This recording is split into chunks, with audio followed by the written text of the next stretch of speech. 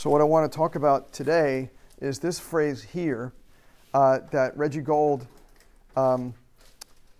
would talk about in his lectures, but originally came from B.J. Palmer, and that is the concept of a cumulative constructive survival value. I remember first reading this in a Green Book, and I was super glad that Reggie Gold happened to explain it one day because I didn't quite get it until Reggie explained it. What this means is this, and let's just simplify it. And forgetting about this thought process for now, let's think about a bank account, right? Just a bank account. And let's say you guys intend on working 40 years and then retire. Well, one of two things is going to happen with that bank account and your investments over time based upon what you do, right? So if you put money in every single week, which I highly recommend you do, take 10% of your income and put it away every single week from the first day that you are in practice, every single week, 10% away. By the time you retire, you will have millions of dollars in your bank account and in your investments, your investment portfolios, right? That's called a cumulative constructive survival value, right? So that you have put money in over and over and over again, and even though the interest is not necessarily steady, but you're still going to gain some kind of interest, right? Whether it's in the bank or you put it in Vanguard or your stocks or whatever you do, you're going to gain some interest over time. But the key is to keep on, what's the key, right? Is to keep on doing it, right? Every week is like pay yourself first. There's another really important point. Pay yourselves first, right? I know you got student loans and mortgages and all this other kind of stuff. That's not important. You go first, right? You pay your own paycheck first, right? Because I'm a corporation, so I pay myself first. And then the second paycheck is to me also, but it's to my investments. So when I retire, which you probably never will, but when when they make me retire, like they make me start taking Medicare, like and Social Security. I can't remember the age; it always changed. Like 70 years old. At some point in time, there's going to be a time when I am forced to at least take the Social Security, right? Which is about 70. So that's 16 years from now, which really doesn't make any sense. It's not possible. Not possible. Not possible. Not possible. It's just like I have a 23-year-old kid. It's like there's no way I have a 23-year-old kid. There's not. I think he can't be 23. Because Lisa and I just met, right?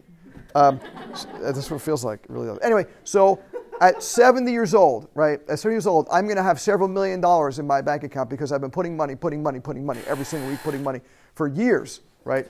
So I've been investing very well, and I'm going to have this accumulative constructive survival because I have invested well, right? But let's take the opposite. And I don't know any of you, and I don't know any of your folks, but my dad wasn't exactly a wise investor. Great guy, very loving father, he taught me a lot of great values, but he didn't really know how to handle finances very well. It was just him, not everybody can figure stuff out. So when he retired, he had a very small amount of money saved. And I remember him complaining after he retired about why the amount of money that he got was so small, right? He had this itty-bitty little pension, so my mom actually had to go back to work after he retired because they didn't have enough money to live. So she was working, because of that, failure to think about stuff. So let's think about the opposite. That's called a cumulative destructive survival value, right? Because at the end of when he was retired, he retired kind of early, but he retired like at 65, I think it was back then. When he retired, he didn't have much money in there, so that now, if you need money, do you have it? No. The whole point of accumulation is that you, no matter what happens in your life, will accumulate. No matter what, as long as you keep on living, you're going to keep on accumulating. Whether it's constructive or destructive is up to you. Right? And that's what BJ said in this story. Whether it's constructive or destructive is totally up to you. Right? This is your choice. Right? So you can either have this great accumulation and put money aside, and not just money, but love and vitality, and you're exercising, you're eating good, right? So it's not just money, but money is an easy thing to talk about, to count, right? So when you're 70 years old, what your life is going to look like will really depend upon this concept. Have you been accumulating a constructive or destructive survival value? Right? So my dad, I remember him saying when he retired, complaining, saying, I can't believe it. I got no money and it's all the government's fault and so this fault and this fault, this fault. And I remember saying, Dad, there's no one to blame but you. Right? You just didn't, there was no priority. Right? And he said, no, it's the IRS. They took all my money, and the place I worked for didn't pay me enough, and da-da-da. And it's amazing because I listen to Zig Ziglar and Tony Robbins, all these guys, and they always talk about this. It's not that the company doesn't pay you enough. That's not the problem. And I remember saying to my dad in a very, very cautious way, Dad, it's not that they didn't pay you enough. It's that you weren't valuable enough to them to pay you more. Right? You didn't make enough contribution to that workplace to pay you more. Right? So you had a starting salary, and it never went all that much higher than your starting salary because that's whatever you put in, you get out. Right? And people have to understand that as you sow, so also shall you reap. Right? If you expect as an associate, as an example, you expect as an associate to make a really amazing salary and sit on your rear ends, well, it's not gonna happen. Right? I've been working my tail off for 27 years. I work harder than my associates, my interns, and my staff combined. Right? But I love to work, right? Dr. Sid taught us, work is fun, I love to work. He made us chant that. Work is fun, I love to work. Work is fun, I love to work. Because he understood this. He understood the accumulative constructive survival value. Because there's a cumulative destructive survival value of sitting on your rear end and doing nothing. And expecting the world to pay you back and expecting patients to come to you by doing nothing. Right? If you give nothing, what do you get? Nothing. And you know what that is? That's a law. Do you understand that? That is a law. It is an incontrovertible law. If you give nothing, you get nothing. It's just the way it is. Right? And we need to understand that and believe in that. And this also this is why what I talk about with patients all the time is I always describe, this is a little long to describe, a cumulative constructive survival, that's a hard bunch of words to put out there. But I always talk about a health bank account. What are you putting into your health bank account? Right? If you're not getting adjusted and you're not exercising and you're not eating right, well, what do you expect? Right? Like someone is really sick and they say to me, like with kids, this whole past couple of weeks, we've seen flu. And you might have heard me say this on Facebook. This isn't that they're all, it's the germs out there, and the germs are really bad. And I read this thing in Economist. These are pretty virulent germs because we didn't expect, usually it's this one, the H1N1, but this is the H5N2 gene, blah, blah, blah. I'm like, what are you kidding me? What this is Halloween through Valentine's Day, sugar,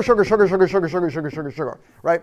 We have accumulative destructive survival of the food that we've been eating since Halloween and destroying our little system. So now we roll into the new year, and it's no wonder that you get sick. Because your health bank account has withdrawal, sugar, withdrawal, and then it comes to a point when what's going to happen if you keep on withdrawing? You're going to bounce your checks, right? You're going to be overdrawn. And it's no surprise, right? It's no surprise, right? That doesn't mean that every bit of illness and every bit of sickness is like this. Sometimes there are things that blindside you, and that's just the way life is, right? You can't change that. But you might as well fortify yourselves, right? And you might as well explain to your patients, right? If you want the best way to stop the flu is to not get in the first place and to not create a fertile ground in the first place to allow it to happen.